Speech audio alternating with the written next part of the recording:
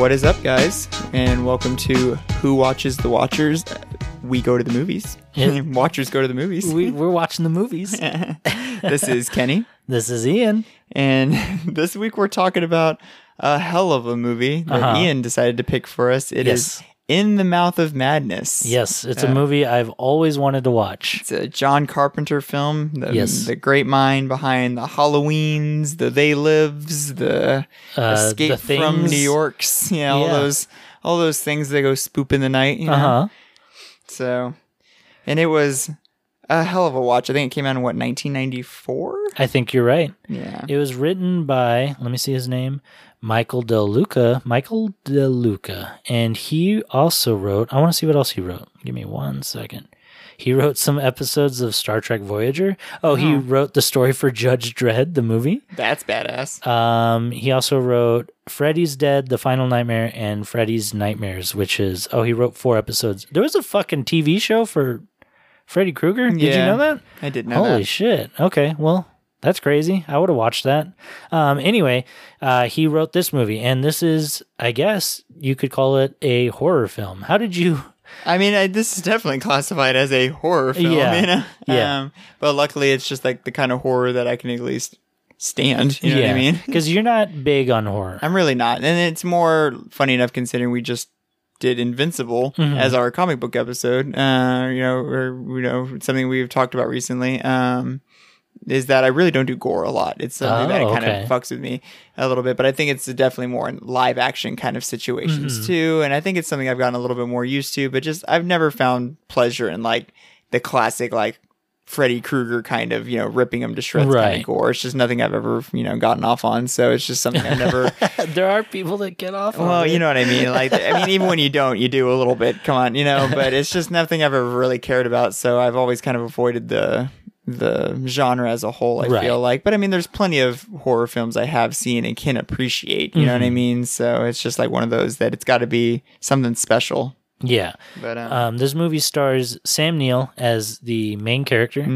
And we start out in a cartoon version of an insane asylum. Yeah. An insane asylum. This whole movie feels very cartoony kind of in a way at times, and it feels very post 80s horror. I feel like you can feel John Carpenter still trying to make like an 80s horror film.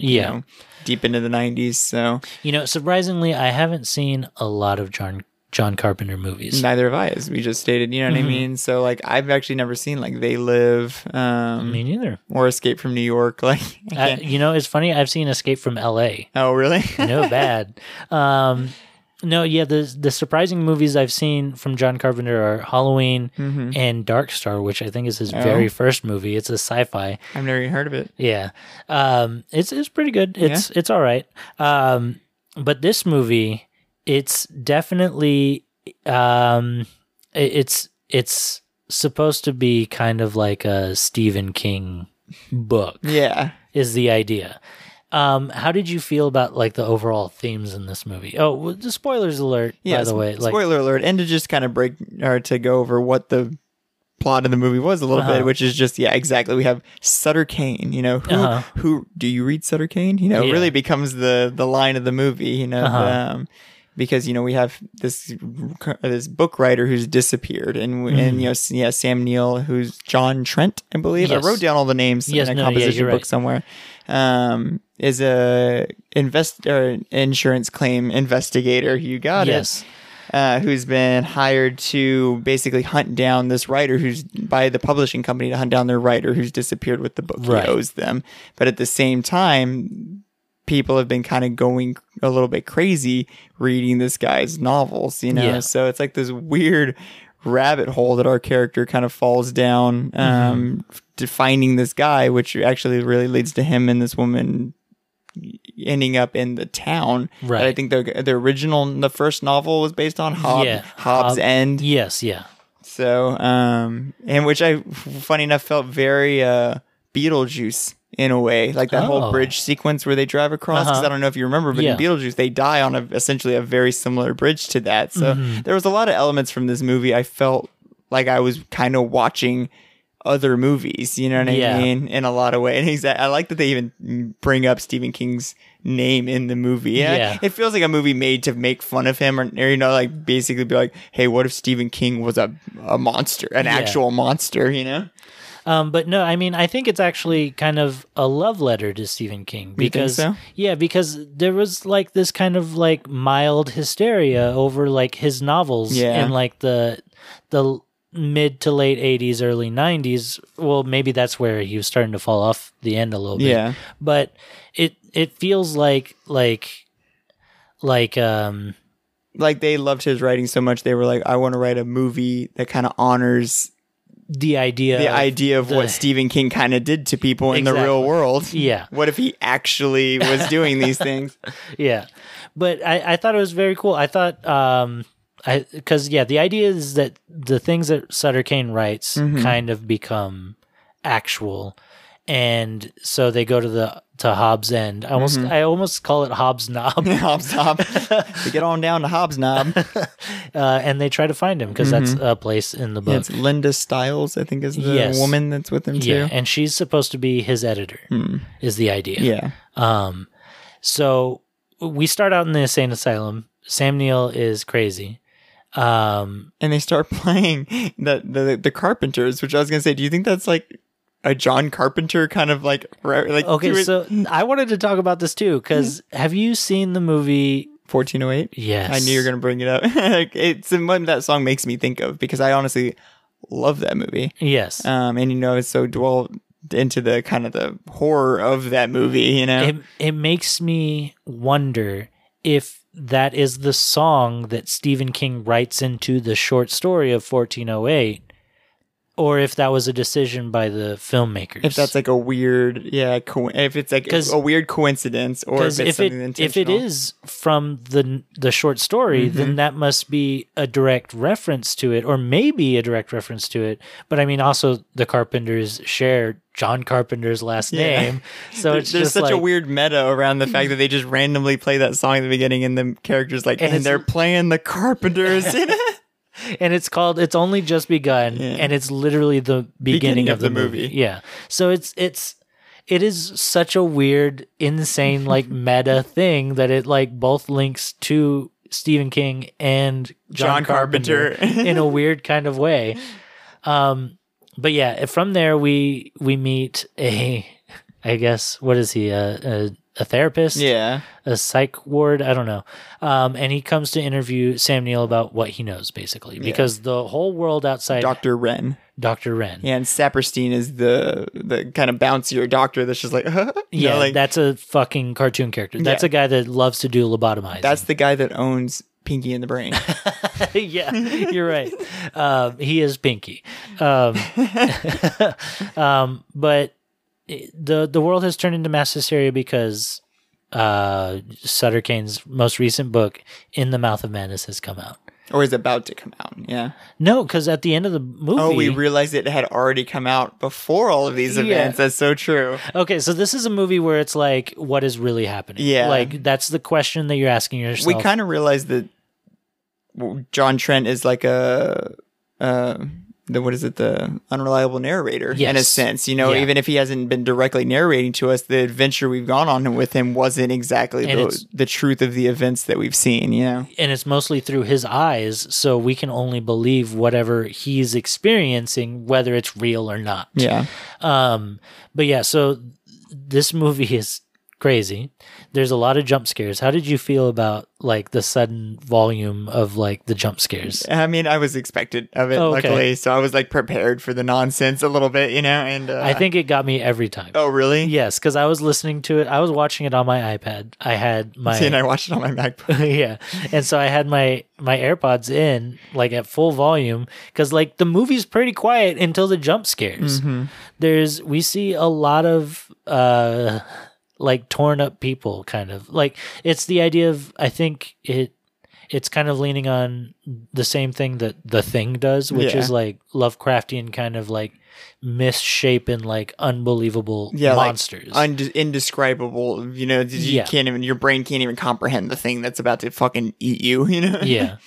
I love the scene where Sam Neill is reading all of the Sutter Kane books before he decides to finally go and try to find him. Okay, I think that is the part that got my ass. Okay. Yeah. And so he remembers walking down an alleyway and there's a cop beating on some dude, but in his dream, it's the cop's like a fucking monster. And it's just the same scene again, but the cop's a monster. And then he wakes up from the dream and then the cop's next to him. Yeah. Okay. So yeah, that part fucking got my me ass. so good. I was like, but yeah, there's a lot of jump scares in this movie. Did you like this movie? No, I did not like this movie. That's the reality of it. But once again, I don't really care for horror films. Yeah. I mean, this is definitely like a very Thing as I think I would compare it more to The Thing than anything else because exactly it has like this almost like body horror kind of, monster type that it's really going for. Exactly. I mean, the one thing I will give movies from this era, especially John Carpenter movies from this era, is the fact that he just so heavily did everything he could with practical effects and animatronics, and as ridiculous as Miss Pickman or whatever her name was in that final moment we get to see her, because I was like, whoa, that was fucked up. That looked like a vacuum cleaner with some tubes on it, or something, you know what I mean? But I mean, at the same time, it looked fucking up, horrifying. Yeah. I mean, I imagine if I would have seen that at 1 year old in 1994, it'd have fucking ruined my life. You know what I mean? But Very I mean, true. No, but I mean, I will always appreciate practical effects and animatronics and makeup and things like that. And no matter how they age, I think that's just the better way to do it. Yeah. Than because otherwise you get Yoda looking like Flubber. Yeah, you know what I mean? Like exactly. It's just like I don't know. It's just. I wish more practical things existed nowadays, but at the same time, we don't know how the modern day of like CGI is going to look 10, 20 years from now. That's very true. I mean? It could still stand up pretty well. I mean, shoot, look at de-aging now. You know what I mean? That's true. Basically that's CGI. The new frontier, because like even Robert Downey Jr.'s de-aging in Civil War looks, it doesn't look great today. You know what I mean? I guess that's so true. Like, when it happened, we were like, "Oh yeah, that is young." That's a young Robert Downey Jr. But if you watch it today, you're like, "Ooh, they're trying to do a young Robert Downey Jr." You know what I mean? They just kind of pinked his cheeks a little bit there. But yeah, did you like this movie? I did. I did like this movie. You would recommend this movie to people? Yeah. Okay. No. So yeah, let's talk about that. If you were talking to a horror fan. That was like trying to get, or someone that wanted to be a horror fan and wanted to get like into the deeper ends of the pool, would you recommend this movie? Probably, just because I'd be like, you want to watch something that's insane, and uninterpretable in a way, but because the narrative in this story, there isn't really an arc for any character. There's nothing that is grown or learned for anybody, because the movie ends with. It kind of turns itself up on its own self in the end, you know what I mean? Like everything we've kind of experienced becomes kind of irrelevant by the end of it, you know what I mean? Because they're like, actually, none of that mattered, and this has all already happened, you know? How did you feel about when they're first driving down the highway, or no, when she's driving down the highway and she sees the kid kid on the bike and then he turns to the old man? I really liked a lot of the kind of like psychological horror in this film, you know what I mean? I liked exactly when he's reading the book and it starts giving him the fever dreams, then he realizes all of the covers need to be cut together to make the map, you know? When he pasted it together to make a map, I didn't see it. I don't know what the fuck he was talking about. Was there an obvious map there? I mean, it looked like the shape of a state or something when he glued them all together. So I was like, no, there was no blatant thing because it didn't even take up the whole shape of the state either. Yeah. You know what I mean? And and I guess there was meant to be like a big red dot on it that we just didn't notice. You know what I mean? Yeah. But I did notice. Was it New Hampshire? Yeah, I think it was in New Hampshire. I did notice all the red lines on the covers, so that made sense when he started cutting those out. I was like, oh, that makes sense that those would be like that. But it's like, some of them he cut in half. It's like, how did he know which shape to keep? You know what I mean? It would have made two different halves of a shape. How did he know which shape to use? Yeah. So I guess like silly semantics. You know what I mean? In an overall wild story. I guess New Hampshire is Sutter Kane's Maine. Yeah, Maine. I imagine that would be for Stephen King. Yeah. Do you think Stephen King likes this movie? That's a good question. I think that he probably likes this movie. I imagine he probably does too. Because in a lot of ways, this seems like it could have been a Stephen King movie from this era. Yeah. You know what I mean? Like, it feels like something he could have written easily. It feels like an adaptation of one of his movies, you know, because like during the 90s, there was a lot of bad adaptations of his movies. I mean, more often than not, the adaptations of his books are bad, but you know, I like the amount of campiness in this movie. It just bums me out that there isn't like a real purpose to this story. You know what I mean? Because like it's literally a ride with no destination.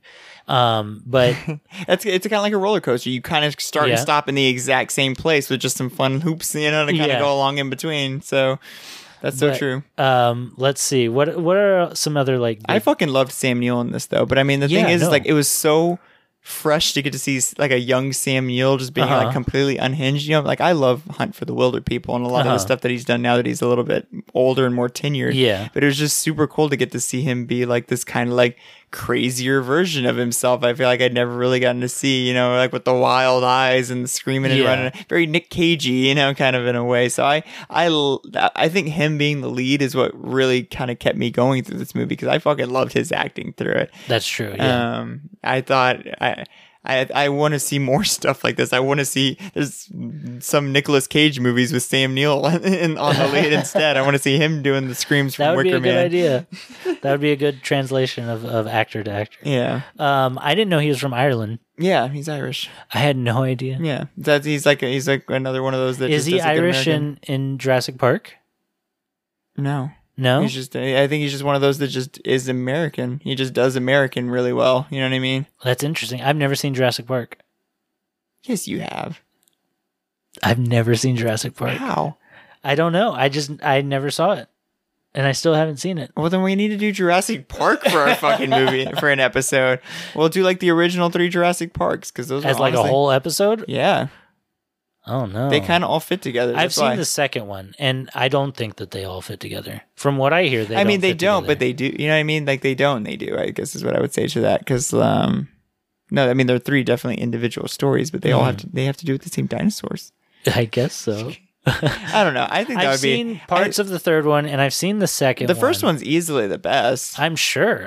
Even to this day, with all the Jurassic Worlds, no, I mean, it's still the best. It's still the best, and it actually has a lot of rewatch value, in my opinion. And the CGI amazingly stands up. I'm not even joking. Like, it really does. All the practical effects and CGI. That's what I'm saying. Like it's like the fact that they used as little CGI back then as possible, and it really leaned into practical effects.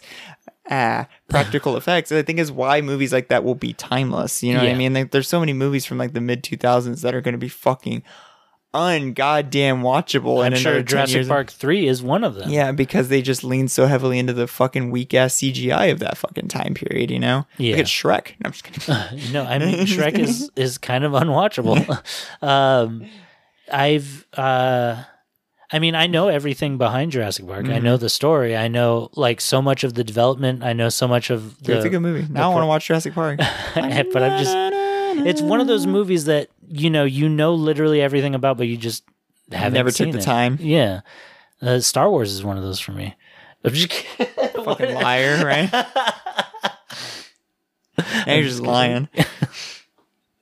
Did you like my my notes? Though, yeah, I'm surprised you didn't draw more crosses on there. I know.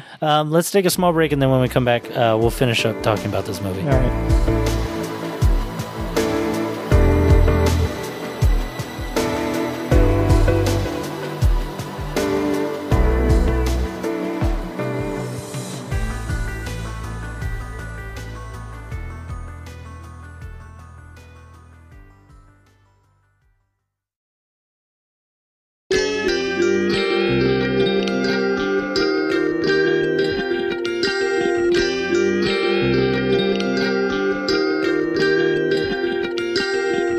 Hey guys, welcome back to In the Mouth of Madness.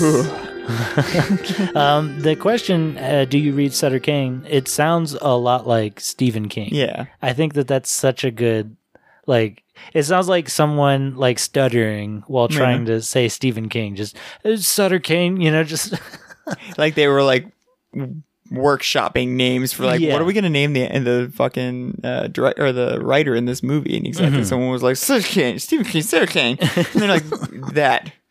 So Sutter Kane is played by Jürgen Prochnow. Yeah, I tried to say his name earlier too, and it was impossible. It's funny. He's also in Judge Dredd. He plays one of the judges. That's incredible. That is incredible. He's in a lot of shit. If I've seen him before, I don't know it. I felt like I had seen him before, but nothing I could have placed. So, I mean, obviously, it's just maybe like a semi-relevant actor, like a B-rate actor from that time period. He was in Dune. He played Duke Leto. He was Duke Leto? Yeah. Oh, then he must have looked completely different. Yeah. Because in this movie, he has like this big, shaggy, like... gray hair. He looked like a preacher. I thought he was... because I kind of liked his look, yeah. He looked incredible, especially when you first see him in the church, when the doors open after it showed a kid for a couple of times. Oh, God, that was actually... fucking sick. Yeah. Well, and I liked that whole part because you see the townspeople coming up and you're like, oh shit, are they coming after our like characters? Yeah. And then they just come up like, give me my boy back, and you get this whole intense scene of like basically him being like the devil stealing children. Yeah. But yeah, the what is her name? Linda? Is that what you said? Linda Stiles. She's the editor. She knows what's going to happen because she read the first half of his book before he disappeared. And so that's kind of the idea, is that like she's trying to convince Sam Neill that like this isn't a publicity stunt, this is really happening. Somehow Sutter Kane has either realized a truth we were denying or has implemented his fiction onto reality. Yeah. And I like that theme a lot. The idea that like written word that is meant to be fiction could be real or is actualized as real somehow. Because I think what he even kind of goes on to explain is that it was always real and that these demons were almost like whispering these prophetic stories to him. It was this, it's almost like prophecy, you know, that he's been writing this whole time. And it's just taken him so long to realize that it was true. Yeah, that it wasn't the thoughts in the back of his mind so much as an actual entity, you know, feeding him this information all of these years. That you know, so it's kind of crazy, and he's very like like anti-Christy kind of in a way, where he's like the bringer of, you know, this great evil, you know, the Berenger of, you know, of destruction. Yeah. And so that's the idea that is kind of actualized by the end of this movie, where there's this huge, I guess, thunderstorm and like chaos happens outside of Sam Neill's, what is his name? John Trent's like room, his mattressed room, his padded room, where he's drawn crosses all over it. He asked for one black crayon. Yeah. That's amazing that he managed to spread that crayon so well. Exactly. And so he comes out of the room after all is said and done, and there's not a soul to be found. And the movie based on the book, In the Mouth of Madness, is playing on screen. And it's the movie. And it's just pieces of the movie, and he's just cracking up watching it while eating popcorn. It's all the parts of him going, this isn't reality, this is reality. It's like a supercut. Yeah. See, and exactly, even the ending feels very almost like 80s horror film, where it's just like kind of like that. It feels like the end of the Thriller music video or something, you know, like where it's like you know. God damn it, that's so true. It's like the fucking Thriller fucking music video. I just want a fucking narrator to come in and be like, you know, did you have a good time? Yeah. Spooky Halloween, you know, like. It's so good. The Goosebumps theme. Yeah. But in the end, I do like this movie a lot. It's very camp. It's camp. There's I want to talk about all the kind of monsters we see. That's what I was going to ask you, because there really is, like, I feel like the one set monster that they kind of, it's like what we see in the garden at the end, you know, it's like that tentacled kind of like, I don't even, humanoid kind of thing. Yeah. What did you think about that? That one scene that we saw it in the greenhouse, it was much like in The Shining, where we see the dog man giving the butler a blowjob. Oh, yeah. Where it's kind of just like, the fuck is that? Yeah. And are we ever going to learn more about that? And of course we don't in these films, we don't, you know what I mean? And so I think that's, I think it's cool. The perfect level of off-putting, that like leaves you wanting more, but gives you just enough to be like, that was kind of horrifying. Yeah. And the fact that, let's talk about the fact where whenever he tries to leave Hobbs' End. Hobbs' nest. I'm just kidding. Hobbs and Shaw. Hobbs Dobbs. Hobbs and Shaw. Every time he leaves, the road turns into a red flash, and he just ends up right at the same. Right back with the mob trying to attack him. Yeah, which they're the slowest mob in the galaxy. Mm-hmm. I love the scene because he does that like 5 times. I love that he finally decides, you know what, I'm just going to run right over all these fucking people. And I kind of expected that after like the second or third time. I was like, eventually he's probably just going to drive straight towards them. And I was truly expecting a bloodbath, but of course they all move out of the way except for Linda. Yeah, because he sees her and he's like, nope, that's the one face I know. And so he drives off into another parked car. What did you think about Linda's body fucking... that was the hardest part for me in a way. One, I was just bummed out that that's how her story kind of goes through it. You know what I mean? I guess the idea is that she was never even real. Yeah, she was just almost like a fixation of his imagination to get him there or something, but yeah, I was just bummed out. Exactly. I mean, the fact that she was just never even real, and that's just how her story kind of ends, is just a little bit of a bummer for me, but I was also like, yeah, because the sound effects that they used were pretty rough. Crunchy, pretty crunchy. Yeah, because she turns into like an upside down like contortionist where they basically put a Linda mask on the contortionist upside down and she's like walking like a spider, but she's talking normal. It was fucked up. Yeah, I think that was probably the most fucked up part of that movie for me. I'm like, damn it, what am I watching? But let's rate the monsters. Okay, so the woman in the inn when she becomes vacuum monster. Oh god. 2. A 2 out of 5? Okay. Zombie cop. Zombie Cop gets 4.5 out of 5 because he scared the shit out of me, genuinely. Okay, Greenhouse Monster. If that's not the same monster as the Inn Lady. Yeah, I give Greenhouse Monster like a nice 4 because I feel like he's like the perfect iconic 80s, 90s, animatronic monster. Yeah. What about bartender Scarface? Oh, God. Or not bartender, but bar mate Scarface. Yeah, the dad of the kid who got taken. Would you call him a monster? I mean, I didn't like looking at him. Yeah, you're right. I feel like he was almost meant to be like a representation of how much the town was being like infected by Sutter Kane, you know what I mean? Or like it was like how much the infection was spreading. He was meant to be like us visually seeing how much worse things were getting from the moment we first see him being like, give me my boy back, to that moment, you know what I mean? So he was terrifying, but I would say so. Good 4. I'll give him a 4 too. Okay. What about Linda gets a 5. Linda gets a straight 5 because she made me shit my pants. Not literally. No, not literally. God damn it. For people who obviously can't see Kenny, he was nodding literally. Anyway, what about, I think that's pretty much all the monsters. Yeah, I mean, that's pretty much all the big spook, Because we see... How about the melting door? That was the breathing door. Oh, yeah, that was just... I felt like... Because what was weird was then that whole atrium of the church opens up and it becomes like a airport hangar hallway kind of thing. And I thought that end of the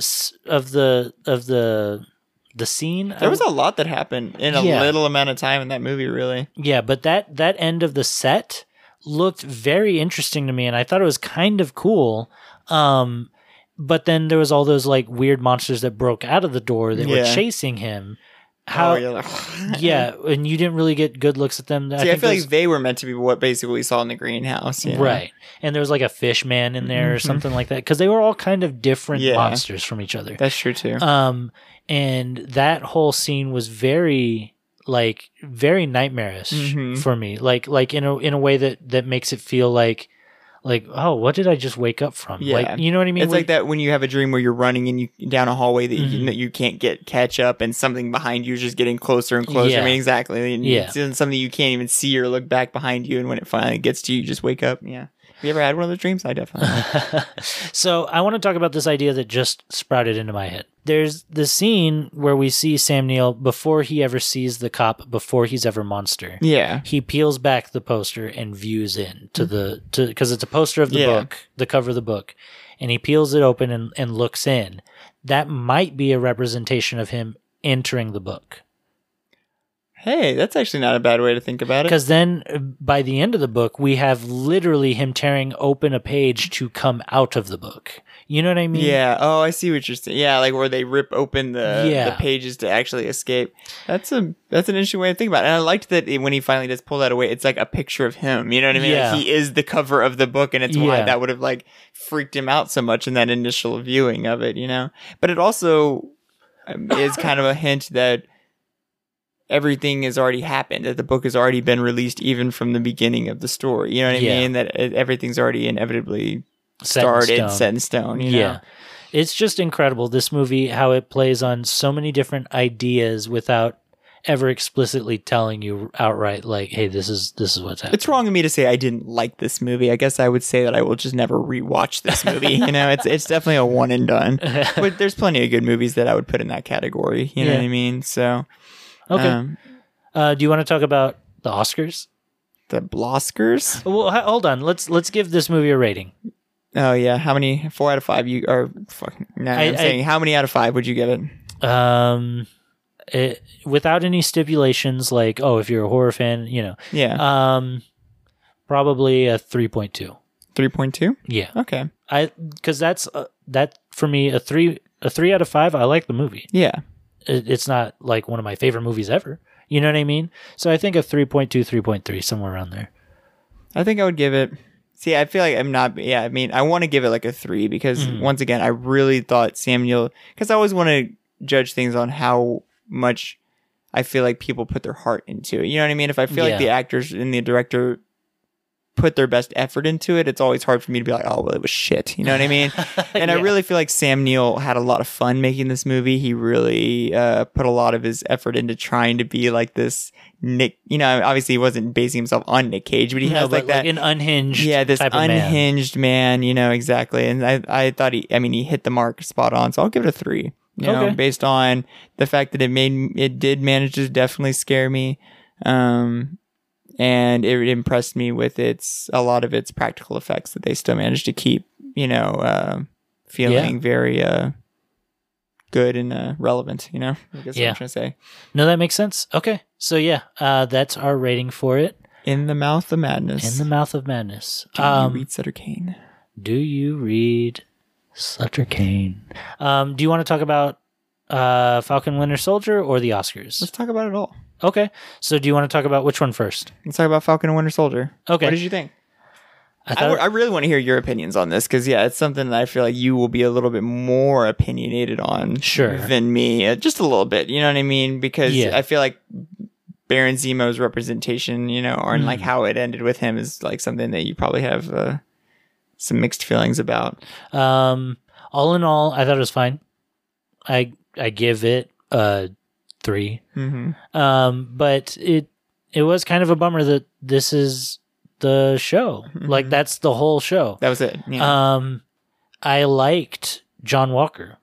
I like his character a lot. I don't agree with him. I don't think he's a good character, but I like the way Wyatt Russell is playing him, and I like the idea of him existing in the MCU. And I thought it was great that he was written in a way that made you go, I don't know if I want to support this guy. And then you're like, oh, I definitely don't want to support this guy. But then by the end, you were like, well, okay, maybe he's not the worst guy. And I mean, that's like how you write a good character arc, is that us as an audience feel kind of conflicted about how we feel about him. You kind of want to like him, even though he's kind of a piece of shit, you know? Like, so I think John Walker is something they did right in this show. Oh, for sure. More things. I think John Walker is a better interpretation of the comic book character than the comic book does of him. And the character. Which, I mean, can be said for plenty of characters. I think some that come off the top of my head is like Loki. Yeah. And even Robert Downey Jr.'s Iron Man it redefined the character in the comic books forever. Definitely. But I think that this is, I like where he's going a lot. Yeah, definitely. Zemo felt like a fucking dud. I mean, it was fine. It was fine that I guess he was pulling some of the strings. Yeah. It was whatever. I feel like they just had a contract with that actor where they were like, oh, well, we signed a contract with you that you get to be in this show. And so we're just going to have to write in Baron Zemo into this somehow, because he could have not been in it at all and it wouldn't have made a fucking difference. Yeah. I mean, that's completely They could have true. told this whole story 100% without Zemo in it, and it would not have made a single difference to what happened in the show. And I think that's fucked in a way. It kind of worries me that the guy Malcolm Spellman, the showrunner for Falcon and the Winter Soldier, is going to be the one that is going to be the head of writing Captain America 4. Because I don't feel like the dialogue in this movie or the show was fine. It was very good. I liked a lot of what they had to say to each other. Yeah, the rapport and stuff. I think the story was lackluster, insanely half-baked, like unbelievably, to the point where it's like I understand what the what are they called? Flag smashers. Flag smashers. I understand what their whole spiel is, but it never felt real for me for a second. Nor the ways they're trying to get what they want accomplished don't seem logical, or like yeah. Like it just everything felt so half baked. Like when it comes to the story, the interactions that the characters had, this new facade that Baron Zemo has either put on or become. Yeah, I'm fine with. It's just the story was nothing. It was a whole lot of nothing, because we spend like 4 episodes in this like Europe town that doesn't really mean or do anything. Yeah, I liked that the Dora Milaje were there. Yeah, I loved a lot of the fight scenes. It just didn't mean nothing to me in the end. You know what I mean? Because like it doesn't do nothing. No, it doesn't get it. Exactly. I thought the show was going to give us more in the sense of like the future. You know what I mean? And basically, all we got in the end was Sam Wilson's Captain America. You know, that's basically all that changed from 1 to 8. You know what I mean? So I thought we were good. The big bummer for me was Baron Zemo in a big way, because I thought I wanted him to be more. And I thought he would be more. I thought I respect him as a villain a lot in the comic books. You know what I mean? He's one of those that like is always kind of working behind the scenes in a way, and always has, he's like a kingpin. He's like one of those that always is like 2 steps ahead of even when you don't realize. And so I was just waiting for that other shoe to drop, and it just never happened. It was like he danced in a club for a little while, helped him do stuff that they really didn't even need his help doing, and then just went back into imprisonment again. You know what I mean? So I feel like the ending though kind of showed that he's still pulling strings, because he had literally all 4 of the remaining super soldiers killed in an explosion. Yeah, that his butler set up or whatever the fuck. But I just I think I would have been a lot more satisfied if Zemo would have somehow been completely free by the end of it. You know what I mean? If through manipulation he would have just ended up a free, like a free man to outbe a menace again, or like, I think he'll be the villain of Captain America 4. Or if he was like secretly the one leading the Flag Smashers in the end, or like I kind of had a retconned idea where I imagined like the Flag Smashers were the ones who took him out of prison because they thought he could help them break borders, as the one that had already like fucked with, he had been someone who messed with Wakanda, one of the toughest countries to ever screw with. So it's like if he had that ability, they saw him as a resource to get their schemes done. The thing is, I don't think he'd do it. That's true. I mean, exactly. I just thought there was better ways they could have used him as a character. You know what I mean? There was just better ways they could have used him as a character than I think he was kind of used in this. You know what I mean? For sure. Between this show and WandaVision, it feels like both of these shows are ideas that they want to present to us that are half steps towards movies. Something bigger. Yeah. Because WandaVision, like, it was just, kind of her making her own thing and then fighting a witch. It was just a prologue to Doctor Strange, basically. Yeah, and then this show was just them coming together, defining a bond between the 2 characters, and then they fight a team. A prologue to Captain America 4. So it's just like, what do we really want to do? Loki will be a prologue to God of Love and Thunder. I don't think so. I'm just kidding. That's a good call, but I don't think so. Can you imagine? Do you want to talk about Loki? I mean, how much do we even know about it besides the fact that he's going to just be a time traveling dude? Yeah, fixer, I guess is the idea. I think that's sick. I think that I'm very excited for Loki. I think by the end of it, since we're dealing with time travel and shit, and I know that I've talked to you about this off podcast, but I think we'll be getting Kid Loki. Yeah. I think because we had mentioned that we kind of thought they were trying to build basically this young Avengers team, or like this, you know, and so yeah, that makes perfect sense if we kind of got the boys in WandaVision, you know, and then Billy Patriot from Captain America and Winter Soldier, which the Elijah Bradley stuff was dope. Yeah, or is it Eli Bradley? No, Eli Bradley's Patriot. Isaiah Bradley. You're right. Okay, Isaiah Bradley is the older man. He's the older man. That stuff I thought was pretty sick.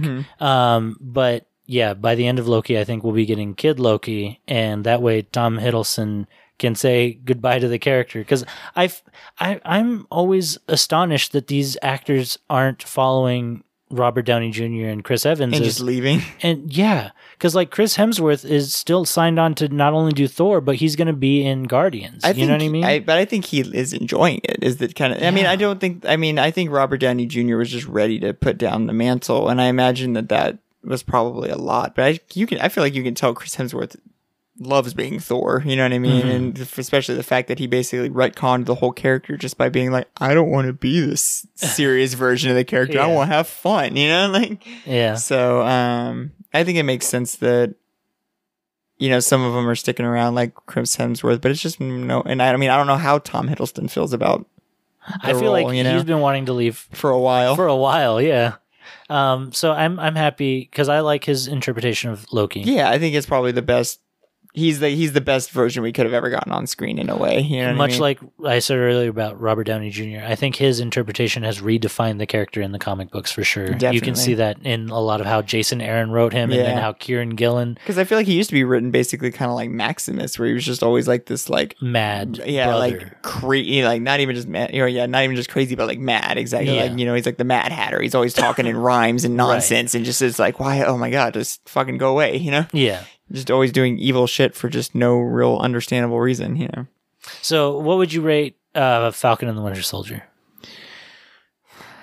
Watch it once. So like a 3? Like a 3.5. Oh, okay. I would give it a little bit, I mean, because I definitely liked it more than I liked in the Mouth of Madness, you know what I mean? Oh, true.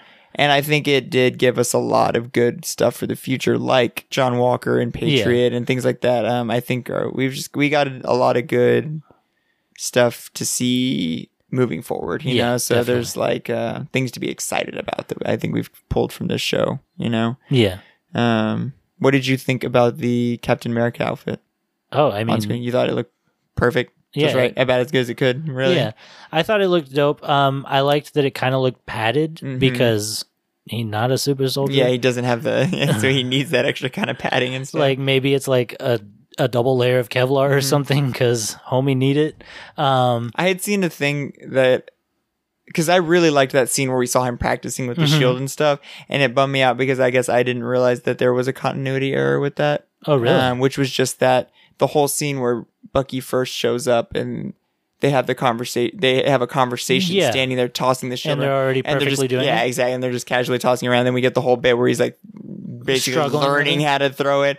And I was like, that's a little. I didn't find that continuity hurting at all. I thought that like he was probably tired, and Bucky was probably doing a lot of the work when it came to. Yeah, I guess that's maybe true. Like exactly, he was like putting the effort behind it, and he was just essentially catching the.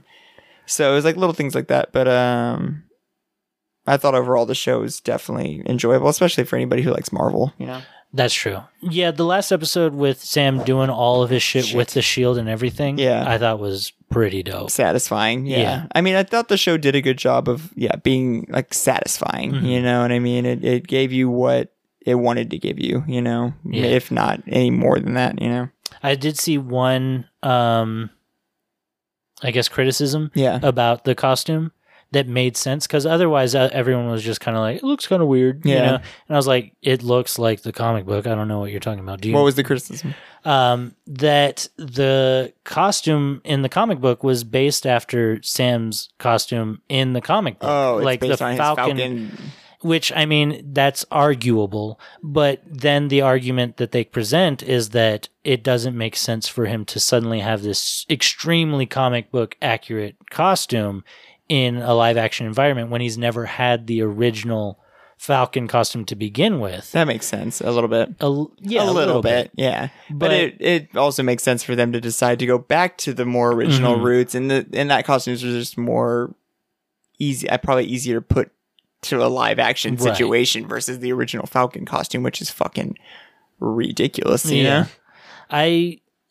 My argument is always the more comic accurate costume, the better. Yeah. And all you have to do is just like make the colors a little less vibrant, and it's in quotes realistic. I mean, I feel like Hawkeye is our example of someone we wish they would have done at least a little bit differently. Have you seen the set photos? Less like the Ultimates and more like no. Okay, so they're doing. Are you talking about Kate Bishop Hawkeye? Or? No, Clint. You're talking about. Is it still Jeremy Renner? Yeah, for the Hawkeye show. Yeah, it's both of them. It's going to be Clint and Kate. No, I have not seen any. Okay. You showed me pictures of her. I haven't seen pictures of him. Oh, okay. He is wearing the Hawkeye outfit. Oh, really? Not with the wings and everything, but like the arrow pointed down and everything. Yeah. So that's amazing. It looks like the comic book. I'm excited. You saw the Miss Marvel costume? Yes. Okay, yeah, and that one looks just as great too. I feel like I need to see that one moving a little bit, or I mean, because the thing is she's gonna have so much more CGI around her power and stuff too. So it's gonna be interesting to see it actually like in action a lot more. Where Hawkeye is that they can create something a little bit more just down to earth because it's just him, fucking shooting arrows all the time. So did you hear about what Russell Crowe said? No. He's Zeus in Love and Thunder. Oh. So Russell Crowe's let it slip on a radio station that he's playing Zeus in What do you think Thor Love and movie. Thunder is going to be about? Do you think know. Hercules is going to be in it then? I think it's implying that Hercules might show up eventually. Not that maybe he'll be in this movie, because they'll probably have to cast somebody. Yeah. And unless they're doing a fantastic job keeping it a secret, yeah. Yeah, because Russell Crowe just sucks. casting Zeus is, I think, a lesser job than casting Hercules, because Hercules is going to be in the face in other movies of Hercules. Zeus doesn't have to show up in an Avengers movie. You know what I mean? Zeus can show up sitting in a chair and talk for 5 minutes, and then he's done his part. Hercules has to be someone relevant. Yeah? Exactly. Did you hear what the fucking... you got all the tea, huh? Did you hear what Alfred Molina said? No, what? Because he's Dr. Octopus. He said, they told me that it picks up right after Sam Raimi's Spider-Man, and that in this universe, no one really dies. What? Yep. So basically just all these older actors who aren't going to be sticking around for more than one movie or two movies are just like, oh yeah, they're doing the Marvel thing. I'm there. I play this. I'm spilling everything. Yeah. Kevin Feige's pissing his pants. You know what I mean? Like, yeah, like I have 4 lines. I really don't give a shit. And then vice versa. Tom Holland's like, if there's other Spider-Man, they haven't told me. And then just recently, Andrew Garfield's like, if I'm in the movie, they would have called me by now. And so, everyone's saying opposite things. And it's usually after one person said something bad, they go and call someone and be like, can you go and make a public statement that you're not doing this? You know what I mean? It's like PR. Yeah. It's like damage control. Like, go and make this rumor go away, please. Yeah.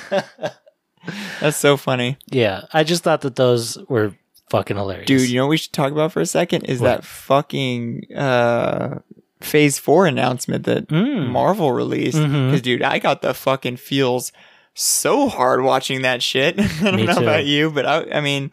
Yeah, I love Marvel. I'm gonna ride this bandwagon until the day I die. You know what I mean? No, yeah, for sure. Me too.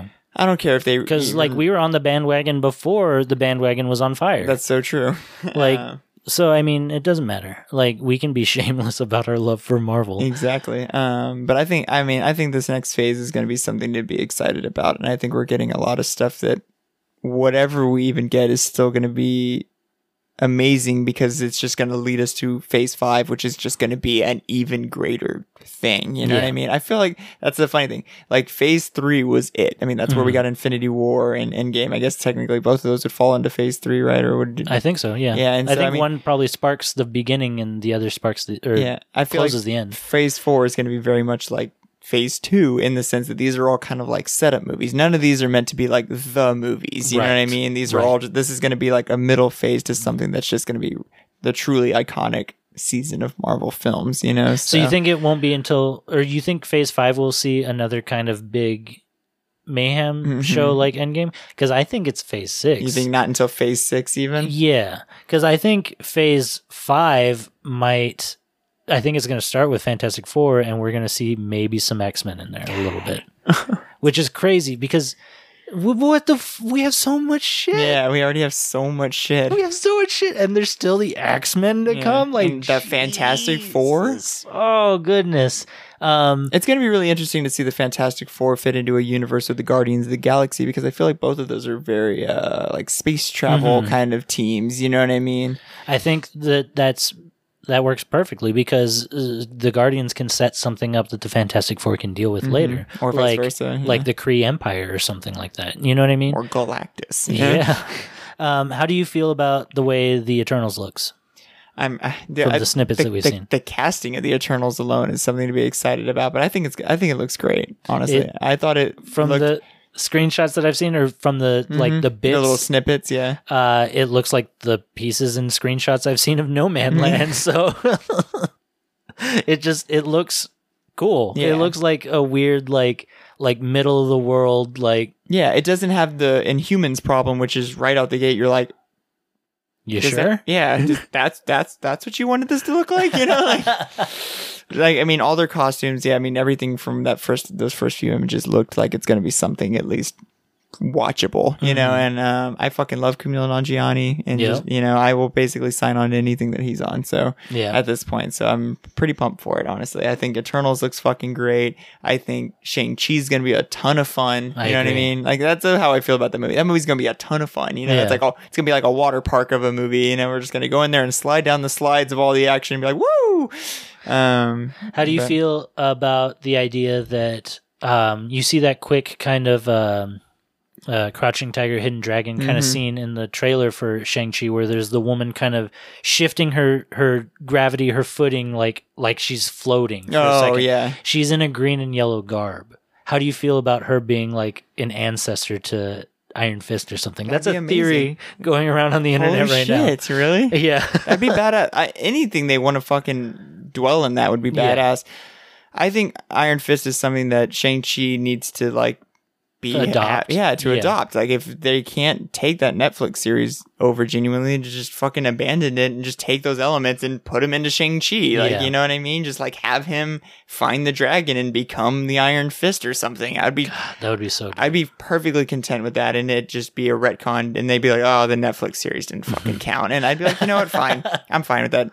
Danny Rand was never the Iron Fist in the MCU. You know, like I could live with that. That's okay. Yeah. How do you feel about the renaming of Black Panther 2 to Wakanda Forever? Wakanda Forever.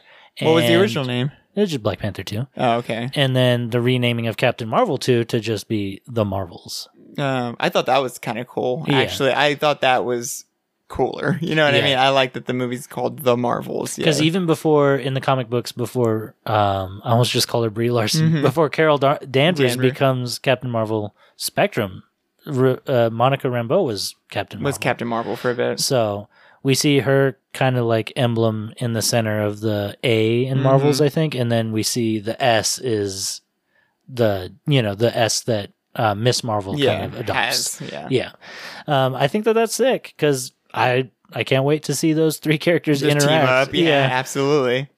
I can't wait to find out what the story would be for either of those movies. That's exactly what I was about to say. I'm very curious what the storyline is going to be that's going to bring those three characters together for the Marvels, you know? Because they feel like right now we don't have any context and that would bring any of them to the same place, you know? Yeah.